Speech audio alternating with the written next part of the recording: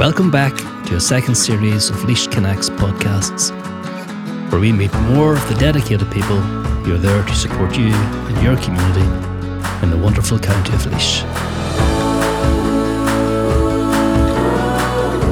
So my guests today are Eileen Cunningham and Tara Gibbons. Eileen is a mental health recovery education coordinator for Midlands Louth Meath Mental Health Service, which is responsible for overseeing the development and delivery of recovery education in communities in the mental health services across the 6 counties. And Tara is a peer recovery educator in Laois Offaly. Tara is one of a 7-member team who also work across the 6 counties of Laois, Offaly, Longford, Westmeath, Louth and Meath, which forms the Midlands Louth Meath Community Healthcare Organisation Recovery Education Team. Guys, you're both very welcome. Explain to me what mental health recovery education actually means, Eileen. Okay, so mental health recovery education is education for adults around their own mental health recovery. It's based on a few different principles. The content in every module is co-produced, so it includes the voice of people with lived experience of mental health problems, family members and carers and staff working within mental health services. Then what we try to do is co-deliver that as well to bring the different perspectives to the room. We run courses for people in the community, for people in the departments of psychiatry like Portlaoise, and we do training with mental health staff as well. So it's co-produced. We take an adult education approach to mental health recovery, so that by taking part in education, people are gaining skills, becoming more empowered, learning about their own mental health and well-being as well. And really, it's the theoretical framework that underpins it all is this idea called CHIME. So that stands for connectedness, hope, identity, meaning and empowerment. So when someone attends one of our modules, we try to facilitate those 5 processes, that they feel connected to what's happening in the room and to the learning, that they come away feeling hopeful about recovery in mental health, that their identity is recognised as who they are, that they're more than their mental illness, or maybe more than being a family member of somebody with a mental health challenge, or more than a member of staff within the mental health services. We try to explore topics where people feel it's meaningful to them and they can take something away from it and learn in an experiential way, that learn about something, take it away and use it in their life practically. And then the final process in CHIME is empowerment. So we really believe that knowledge is power. So if people attend our educational sessions, they are experiencing an environment where it's a safe space to learn from other people, to share what they know themselves already. The knowledge tends to be in the room, and then take that away and use it in their everyday life, no matter what that area might be. Can we talk about empowerment then? So I think that's quite an interesting idea. If I were to ask you, what does it even mean to be empowered? What would that mean? To me, it's about having confidence in your own voice and belief in yourself that your opinion, your experiences are as valid as anybody else.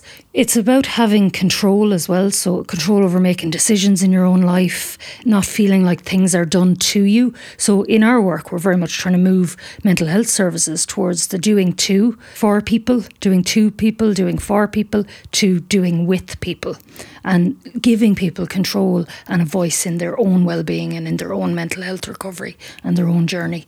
Those 2 words, power and control over your own decisions in your own life. So empowerment then can be something that, I think empowerment is something that can, go across all different areas of life, whether it be within relationships, whether it be within the workplace, whether it be within your community, even within the country in which you live in. Can I ask you then, Tara, what helps build empowerment into our lives? I suppose for me, to build empowerment into our lives, I like coming back to that model that Eileen referenced called CHIME. The CHIM are the 4 building blocks on which lies empowerment. So that's your connectedness, connecting to other people, your hope, whether that's inspired by somebody else or it's inspired by something you learn along the way. The identity, that your identity is recognised, but you're not put into a box or you're not labelled, and everybody is seen as equal. Everybody's input is seen as equal. And meaning, for me, meaning was found by building on the skills and interests that I had.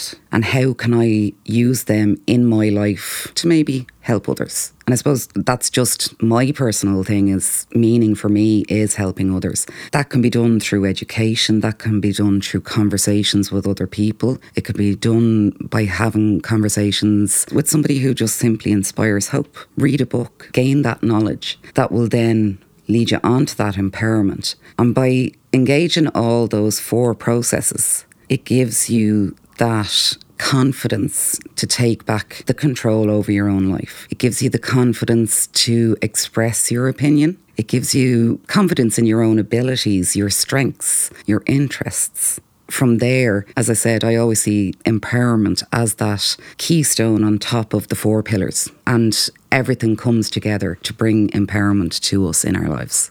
Disempowerment can happen in many areas. Like disempowerment can happen within relationships. It can even happen actually on the playground if, a kid's been bullied. It can happen in the workplace if a person is in any way feeling oppressed by, say, a regime within the company in which they work in. And disempowerment can be triggered or caused or created by other people. Would you agree with that? Yes. So when I go back to that idea of empowerment being about power and control and power balance, so we see across society, whether it's social disempowerment for certain people, economic disempowerment, educational disempowerment, people not having the same opportunities as other people or being given the same chances in life, or people being made to feel like they don't matter, that they're not equal. And sometimes people in power, whether they mean to or not, can make other people feel like they are not of value, that as a person they're not enough as themselves.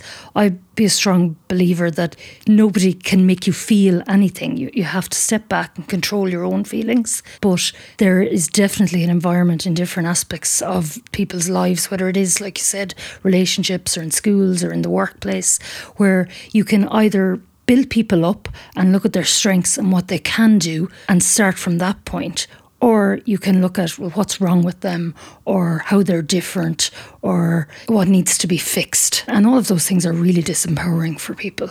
So it would be great if we could kind of move towards actually looking at people's strengths and people's assets and what they can already do and build on those rather than pointing out the things that are wrong or the flaws. I've got 2 young boys, they're 10, 12. As a dad, I'm quite conscious of offering them choices and decisions that are being made. Not across everything. Like I don't ask them, do they fancy wearing their school uniform today or not? No. There's certain things that just have to run as they run, but I'm quite conscious to offer them choices so that they have control over certain decisions, because I want them to have a sense of empowerment as they grow up through their youth and enter their teen years. But I'm also very mindful that an environment can create a sense of disempowerment if they don't feel that they can speak up, if they don't feel that their views or their opinions or their ideas are welcome, or their views or ideas and opinions don't have any place at the table. And I'm mindful that very often in life that sometimes that can be the case for people. How can people have their voice heard, in your view, Tara? Like, what more can people do? Or is it more of a societal thing that we need to do to bring people in to have their voices heard? I think it works on both an individual and societal level. In your own life, there are things that you can do that can encourage and foster empowerment. It's your attitude, how you approach things, like you say with your children, giving choices, reasonable choices, giving people that opportunity to speak. So on an individual level, on a personal level, if I can actively listen to somebody, actively take on board their ideas, whether I agree with them or not. I don't always have to agree with somebody else's ideas or opinions, but I have to accept them as that's that person's opinion. That's that person's idea. I might have a different idea. That's okay. In life, if we were all made exactly the same, how boring would life be, really? If you think about it like that, it's not a one-size-fits-all approach. On a societal level, it is harder because it starts with those individual choices to actively listen, to actively encourage people to give their opinion, to give their ideas, to put forward their voice. often in society that can be lost a little bit. It's a little bit harder. It's something that as a society together we need to be conscious of. And I don't know how we achieve it really across the board, but it does start on the individual level. Is it important in mental health recovery, having your voice heard? 100%, because I'm somebody with lived experience of mental health difficulties. I know there were certain times within my recovery journey that I did need that kind of hands-on help of, right, Tara, you need to do this. Tara, you need to do that to help you. And part of the empowerment within my journey started when I was very ill. And it was like, okay, Tara, do you want to do this? Where the choice was being given back to me. I wasn't being told what to do. What would you like the outcome to be? And it's kind of like, okay, so I do have a bit of power over this. I do have a bit of input into this. Having that personal responsibility, having that motivation and knowing that my voice matters, that I wasn't being dictated to, right, you have to do X, Y and Z to get better. I was involved as well. I could make a difference as well. And having that acknowledged made such a huge difference to me. Do you think that applies to all areas of health, Eileen? I heard a lovely expression a while back saying nothing about us without us. This idea that everyone should be involved in decisions made. Yeah, I think if there's going to be decisions made at any level, then you need to look at, well, who's this actually impacting? Whose life is this important in? And those people should be involved from the beginning in terms of the discussions around changes that are going to happen, discussions around policy, discussions around anything really that's being developed or changed. The people that are going to be most impacted should be included in a meaningful way. So not just told kind of what's going to be happening or consulted about what's going to be happening, but actually from the start saying, what is it that you need? What is it that you want? What is it that you think needs to change? Some of the greatest and most meaningful and effective changes happen when you start from the very beginning by just asking people, rather than presuming that you know what certain people in society want or what certain groups want. It should be the same whether somebody sits down in front of a psychiatrist or sits down in front of any other consultant. The person sitting there, the patient, is the expert in their own health, is the expert in their own mental health, physical health. Okay, they mightn't have the degree and they might need certain medical treatment and things like that they can't do by themselves. But ultimately, they should have a choice and should have a say in what is happening around their health across all aspects. Can we talk a little about recovery education then? What role recovery education plays in helping somebody become more empowered? I think it comes back around to the team that we have in the Midlands, Louth-Meath. So from the very starting point, the plan for recovery education is involving people with lived experience. So it's that shift in culture in the mental health services to actually start employing people with lived experience of using mental health services, or family members who have supported somebody using mental health services. So when someone attends one of our modules in the community, you're guaranteed when you walk through the door, you won't be asked who you are, why you're here, what your background is, what your diagnosis is. We just treat everybody as human beings, and labels are parked and left outside the door. Then when we're facilitating it, we make sure to try and include the voice of someone who has used services and family members as well. What we see a lot in feedback from people is it's great to hear from somebody who's just like me. It's great to learn from other people who have experienced things that I've experienced. Or it's great to get a sense that recovery is actually possible. So a few weeks ago, myself and Tara ran a workshop in the Department of Psychiatry in Portlaoise, and we had about 10 people who are inpatients there at the moment. Some of them have been there a few weeks, some of them have been there months, and we ran a workshop, and it was an educational workshop. It wasn't medical. We weren't going in with medical hats on or medical model. It was very much a conversation. What is recovery to you? What can help you in your recovery? Who can help you in your recovery? And then Tara, very bravely, I hope you don't mind me mentioning this, not at all, shared her lived experience of having been where those people have been and now where you are now. And you could hear a pin drop in the room. She spoke for 10 minutes, sharing her personal narrative, her journey from I've been here, this is where I am now, here are the things I did to get to where I am now, and here's what I continue to do. again, the feedback, there was an overall sense of, I feel hopeful about recovery having listened to Tara's story, because stories is what people connect with. And we always try to include that. We include pieces of research, we include theory, evidence-based information around different mental health topics and well-being topics, but central to it is the lived experience of people and their story, and that is always really what people connect with the most. Is that story an important story to tell, Tara, for people? Do they want to share their story? Do they want their voice heard?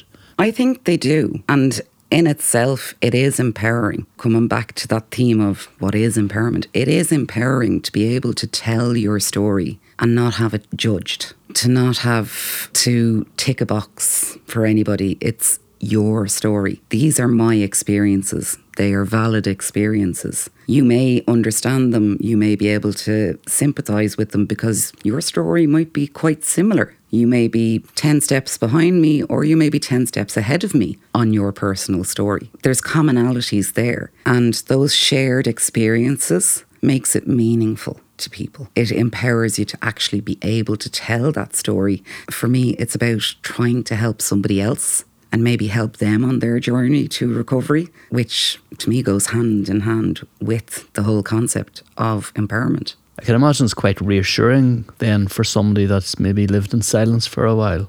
Definitely. It can be, yes. To be able to find your voice and express what's going on is massively empowering, because for a long time I couldn't. For a long time I kept everything bottled up inside and put on that happy face mask that I know everybody at some point in their life has probably put on. To actually really be you and to feel safe doing that is a result of my journey of becoming more connected to people, finding the hope in my life, finding my own identity, finding my own meaning, and ultimately being empowered. I can see that so relevant to many different areas in life, that finding your voice. So how can we help people find their voice more? I think from a cultural perspective, or even society or an organisation, it's definitely to start asking people to not make presumptions. If we look at this country, it's changing massively over the years. And years ago, people would have been maybe locked up in St. Fintan's or St. Lomans or St. Bridget's or wherever it is. Whereas now people actually feel like they're listened to more. How we can help people, one is to ask, but also then to be willing to listen. And I think by starting with doing small things ourselves, or small things even at home, starting to give children choices over things. Growing up, you didn't have choices. It was kind of be seen and not heard, that type of thing. Teachers starting to give children and students choices within the classroom. Companies, organisations starting to give their employees and people using their services choices and opportunities to share their opinions. Actually then taking it on board and making changes based on those opinions. Trusting people, possibly as well. Over the years, there was a sense sometimes that some people in society needed to be minded, when actually they need to be encouraged to take positive risks and to start setting goals for ourselves. Starting small. What are the things I can control? What are the things I can do? What are the things I am good at? And examine those and really spend time building goals around those things and working towards achieving bigger goals along the way. Because it's only through kind of achieving, I think, and reaching outcomes and being able to step back and reflect on your experiences that you become more empowered over time. I'm not sure there's many people born feeling empowered.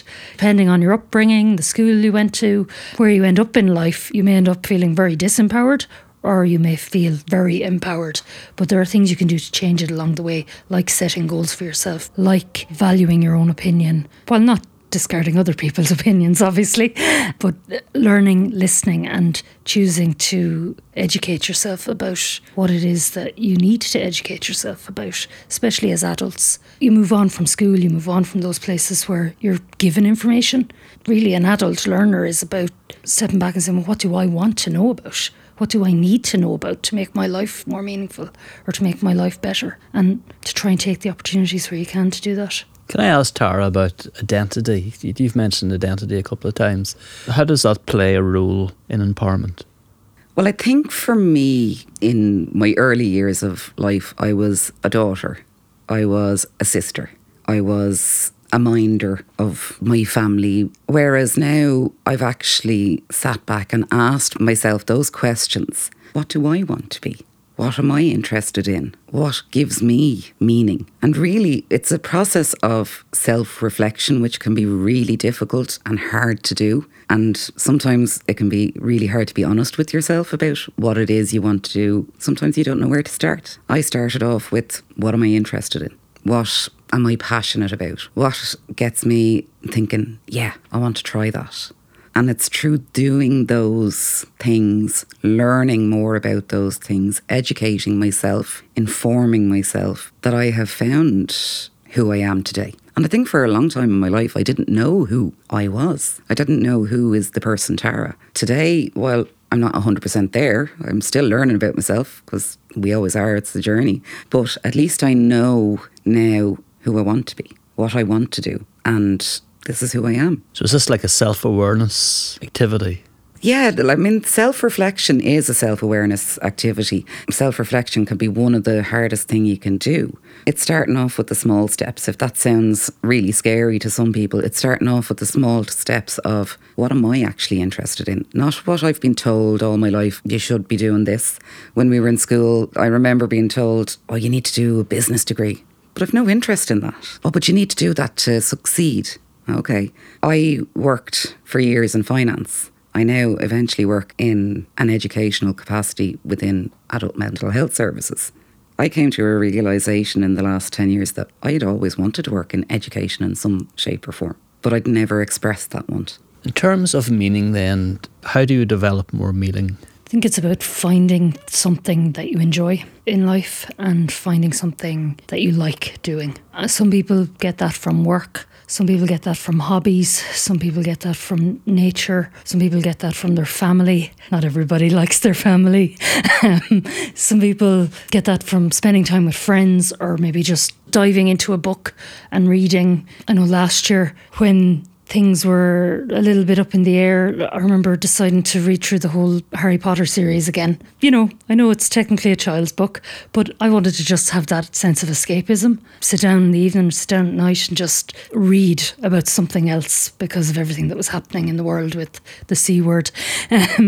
So finding meaning is about what Tara mentioned, kind of figuring out what it is that I like doing, what it is that's important to me. We get so caught up sometimes in comparing ourselves to others, or we see other people having the Instagram life or social media life, when really a lot of it is kind of fake. It's what people want to show the world. Whereas when you sit down at the end of your day and say, well, what did I do today that gave me meaning? Or when you start each day, I remember someone saying to me, try each day to do one thing that will give you joy, which sounded like quite a challenge. It could be just listening to that piece of music, going for a walk, paying attention to something that's around you, and really just taking time. It takes practice, I think.